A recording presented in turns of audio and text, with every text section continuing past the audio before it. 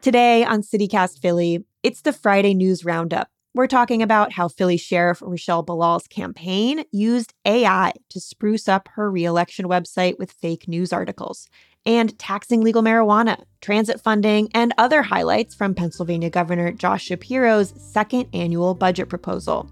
It's Friday, February 9th. I'm executive producer Laura Benshoff, filling in for Trinae Nuri.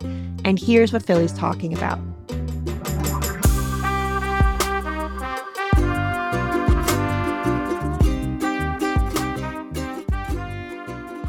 Joining us this week is Bill Bender, reporter at the Philadelphia Inquirer. Thanks so much for coming on. Thanks for having me. And Stephen Caruso, Capitol reporter with Spotlight PA. Welcome back to CityCast Philly, Stephen. Thanks for having me. Always good when you're here. All right, so we're going to start with a little icebreaker, as we usually do. There's a big sporting event this weekend. Y'all might have heard about it. It's the Super Bowl 58. Obviously, we're not going to talk about the team that's not playing, the Eagles. But it is the Kansas City Chiefs versus the San Francisco 49ers. My question, my icebreaker is, are you watching, and who should Philadelphians be rooting for? So I am watching. It's just a fun excuse to make some food, hang out with friends. Who should I be rooting for? Taylor Swift is an option. You don't have to give a football answer. I'm actually a Bills fan. And so okay. I should hate the Chiefs more. But also, I hate Tom Brady. Like, the thing that brings me close to being an Eagles fan is when y'all beat Brady in the 2018 Super Bowl. Incredible stuff there. And my hatred of Tom Brady is so petty that I will root for Pat Mahomes if it means he can go down in history as a better quarterback than Tom Brady. So I guess go Chiefs. Distaste is a good motivator. What about you, Bill? Are you rooting for anyone? Or are you going to avoid this national sporting event? I was lucky enough to be in Minnesota in 2018 for the Super Bowl because I went for work to write about Eagles fans. Amazing. And I had been waiting my whole life for the Eagles to finally win a Super Bowl. And I was standing there and the confetti came down and I was like, I can't believe this just happened. And I happened to be here.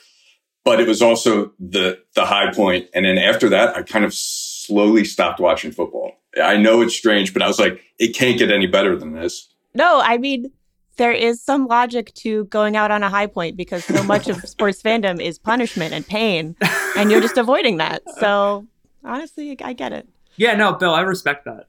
I appreciate it. All right, we're going to switch gears. Let's get into some news of the week. Bill, you've been covering the Philadelphia Sheriff's Office for a while, and earlier this week, you reported that Sheriff Rochelle Bilal, who just won re-election back in November, appeared to have some fake news stories on her campaign website. How did you find that out? How did you find this story?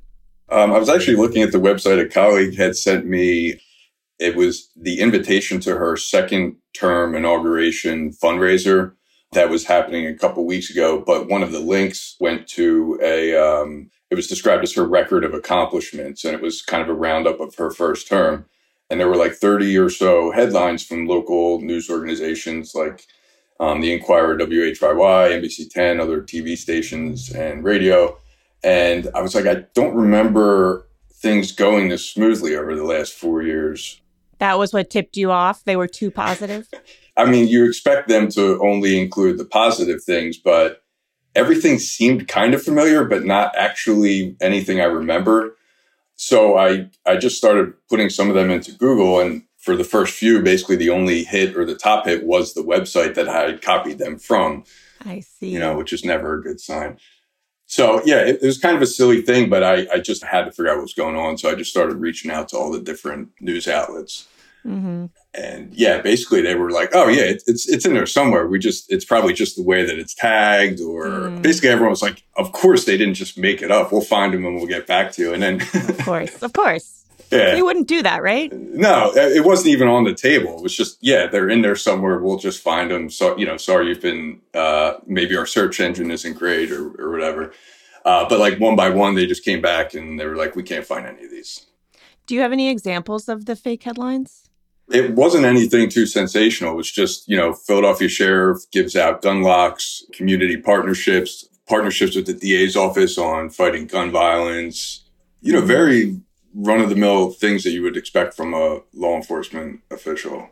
I mean, one thing that I think is also important to point out is that Sheriff Ball's first term had some scandals. What were the real headlines that, when you were looking over what you saw on her website, you're like, I don't remember it being this positive. I mean, can you give some examples of what was actually written about her office during that first term?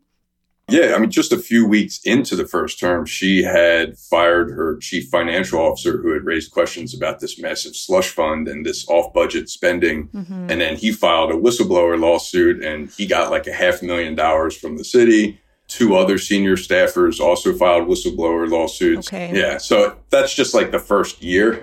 That's messy. So as this was coming back, that they couldn't find these stories, they appeared not to exist, where did you turn next to try to figure out what happened here? Well, eventually I went to the sheriff's spokeswoman and I said, what's going on here? No one can seem to find any of these. I still thought there was a reason for this when I was reaching out to them. I didn't think that they were made up. And she said, you'll have to reach out to the campaign. And I said, oh, okay, can you forward these questions or do you have their contact information? And her spokeswoman said that she couldn't do that because she doesn't have that information. She doesn't know who the campaign manager is. So that didn't work out. That was like the week before it ran. And then eventually we ran it on Monday. Mm-hmm. And then around 5 o'clock, late in the afternoon, the campaign put out an unsigned, somewhat cryptic statement claiming that a, quote, outside consultant, also unnamed, mm-hmm. had put in a bunch of talking points into ChatGPT, the AI chatbot. Wow. Yeah. And then I guess you could figure out where it went from there. So I just did not have this on my 2024 bingo card of like things AI was going to disrupt this year. So they admitted basically to using ChatGPT to generate fake headlines for her campaign reelection website. Somebody did. I don't know who that person is. That's right. Their explanation. It couldn't have been completely an innocent mistake because at some point they had to attach it to real news organizations. And there were dates on all these things. Mm-hmm. They had to know, I would think, that something was not real. It's not like it produced results and they thought they were real headlines. You also spoke to some experts about the impact of elected officials fabricating, not whole news stories, but news headlines. What did they tell you about what this does to how the public views public officials and how the public views the news media? I'd reached out to a couple experts to just see if they had ever heard of this or just to get their feedback. And, they all kind of laughed at it because of how silly it is. But they also said that there is a real issue there where if the public is subjected to enough of this misinformation or disinformation, then eventually they might lose trust in a larger, pool of information or just become cynical about the whole process, public institutions and the media. And I guess, you can figure out what kind of damage that might do to a functioning democracy. Sounds bad. Sounds pretty bad. My sort of big final question is, okay, what's the impact on her? Obviously, she won re-election. Sheriff Ball's is going to serve another 4-year term. Does this scandal make any difference politically? Does her having maybe made herself look a little bit better, using fake headlines on her campaign website, or her staff are doing that, whoever it was, this unnamed person, does that make any difference since she won and is in office now? Yeah, I don't know. Even if this had happened prior to the election, she kind of cruised through to a second term pretty easily. Yeah, I mean, the sheriff's office has been a problem going back many years prior to her being sheriff. And that's kind of what we're stuck with for at least the next 4 years, I think. Pretty wild stuff. We're going to put a full link to your article in our show notes, and we're going to take a quick break, but then we'll come back with more top news stories of the week. This is CityCast Philly.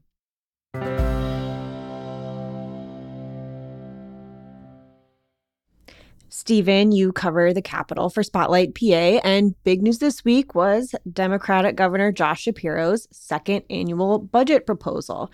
Can you kind of give us a top-level summary before we get into more of the nitty-gritty of the details of what he's proposing? Sure. This is his second budget. It's a $48 billion budget, about a 7% spending increase off of last year. And I'd say that this is a budget that seemed really designed to appeal to legislative Democrats and like his party. It's a big ask, bigger than his ask last year. There's a lot of social programs. There's a lot of education spending, and there's going to be a lot to pick apart and debate within it in the coming months. The deadline is June 30th. Got it. Okay, so let's get into some of those specific priorities. You mentioned social spending. What are the things that he's making a big ask to fund more heavily in the next fiscal year? So the absolute biggest is about, depends on how you count it, but $1.8 billion for K through 12 education or so. Mm-hmm. This is in response to a court ruling issued almost exactly a year ago from a state appeals court that said the state has been unconstitutionally underfunding poor school districts. And that's been happening for years. So because of that, the court basically said, legislature, you need to act. You need to reform our education. It was kind of spotty on details. There seems to be a funding component to this. And there's also, I think, some maybe, policy reform component to this.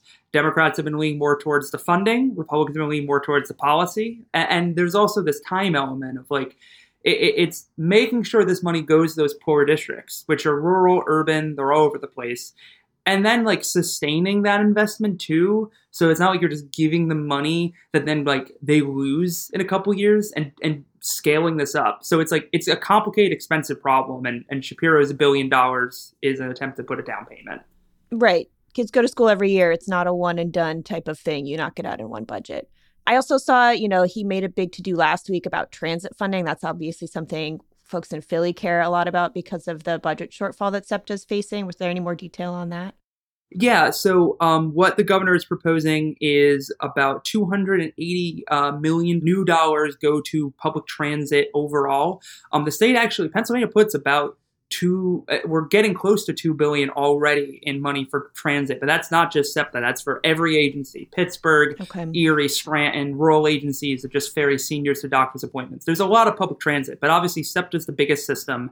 They get the lion's share of the funding. Shapiro's proposed increase in transit funding would bump SEPTA up to about $1 billion every year, and that'd be a good amount of money. So Governor Shapiro also proposed some new ways to bring in revenue to the state. How is he hoping to raise money for his priorities? Yeah, so the governor has put two really big proposals out there. Legalizing marijuana. This is something that Pennsylvania is one of the last states in the Northeast that hasn't legalized it. We have medical, right, but not recreational. Correct, yeah, and I should say this is to legalize recreational marijuana sales. Only West Virginia, that's our only neighbor that hasn't legalized it yet. Everywhere else, Ohio, New Jersey, Delaware, Maryland, New York, etc. Shapiro's pitch was basically, look at everyone else around us. We're losing out. The hope is this would raise about $250 million once the program's totally together. But I should say this is an issue that people have asked for in Pennsylvania for a while. We took a while to get the medical marijuana, and recreational has been just as heavy a lift. I'm feeling some optimism from people because Shapiro asked for it very specifically, put a pretty specific deadline of I kind of want done this budget. But, and that's the hope. But can he just do that? He can't just legalize marijuana by saying, I'd like this money, please.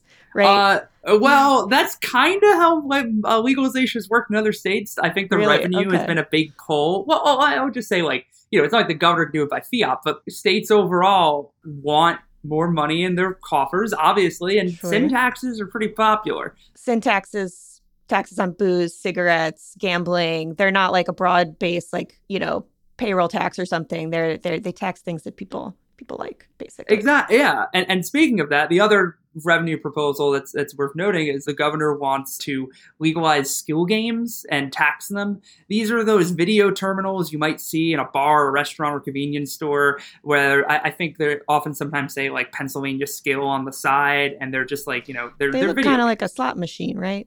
Kinda. Yeah. Well, I'll have you know that if you say that to somebody who owns one of them, they would be very offended at that insinuation. But but that's been the argument. The people who operate them say that no, there is this. That's why it's skill. You can game it. You can actually win out more money. It isn't just clicking a button. I see. Okay. And hoping you get the cherries. Okay. But yeah, they've been around for a while. The hope is that will also raise an extra maybe $350 million once the program's up and running. So sin taxes all the way for Pennsylvania, more gambling, more and recreational weed, and that is Shapiro's hope to get some extra money into the budget.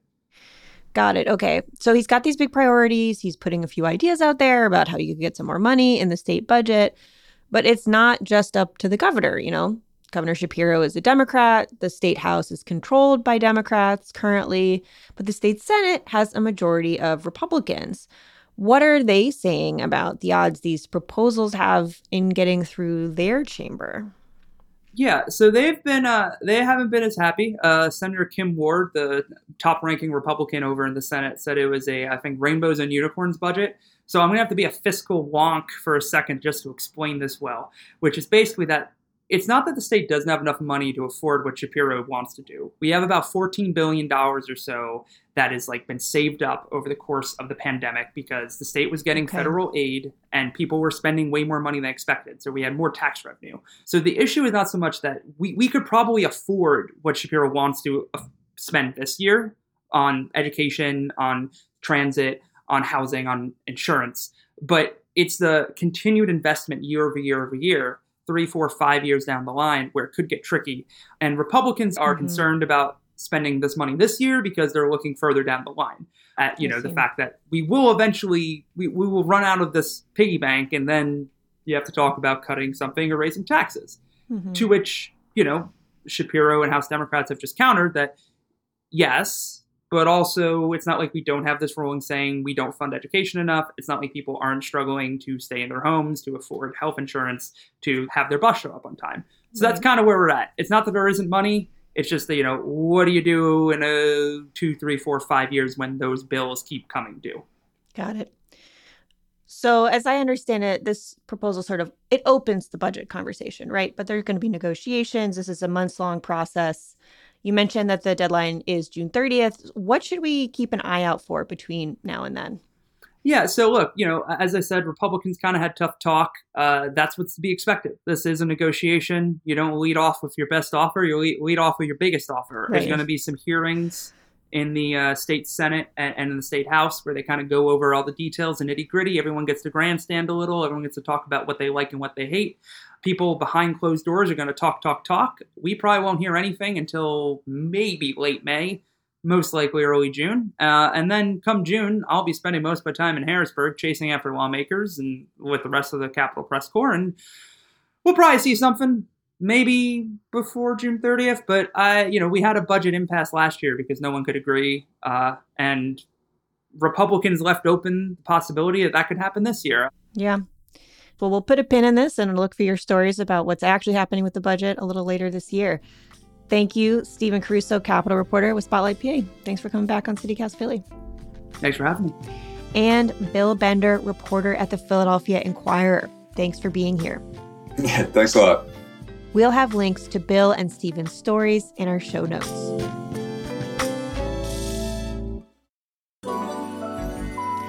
It's time for the tip of the week, where we share a life hack for living in Philly. The city of Philadelphia has updated how you can apply for traffic calming measures in your neighborhood. That's things like speed cushions and rumble strips to slow down cars. Through the new online application process, you can learn right away if your request is eligible, and you can track its progress at any time. Visit the link in our show notes for more information. If you have a tip of the week, we'd love to hear from you too. Call or text us at 215-259-8170.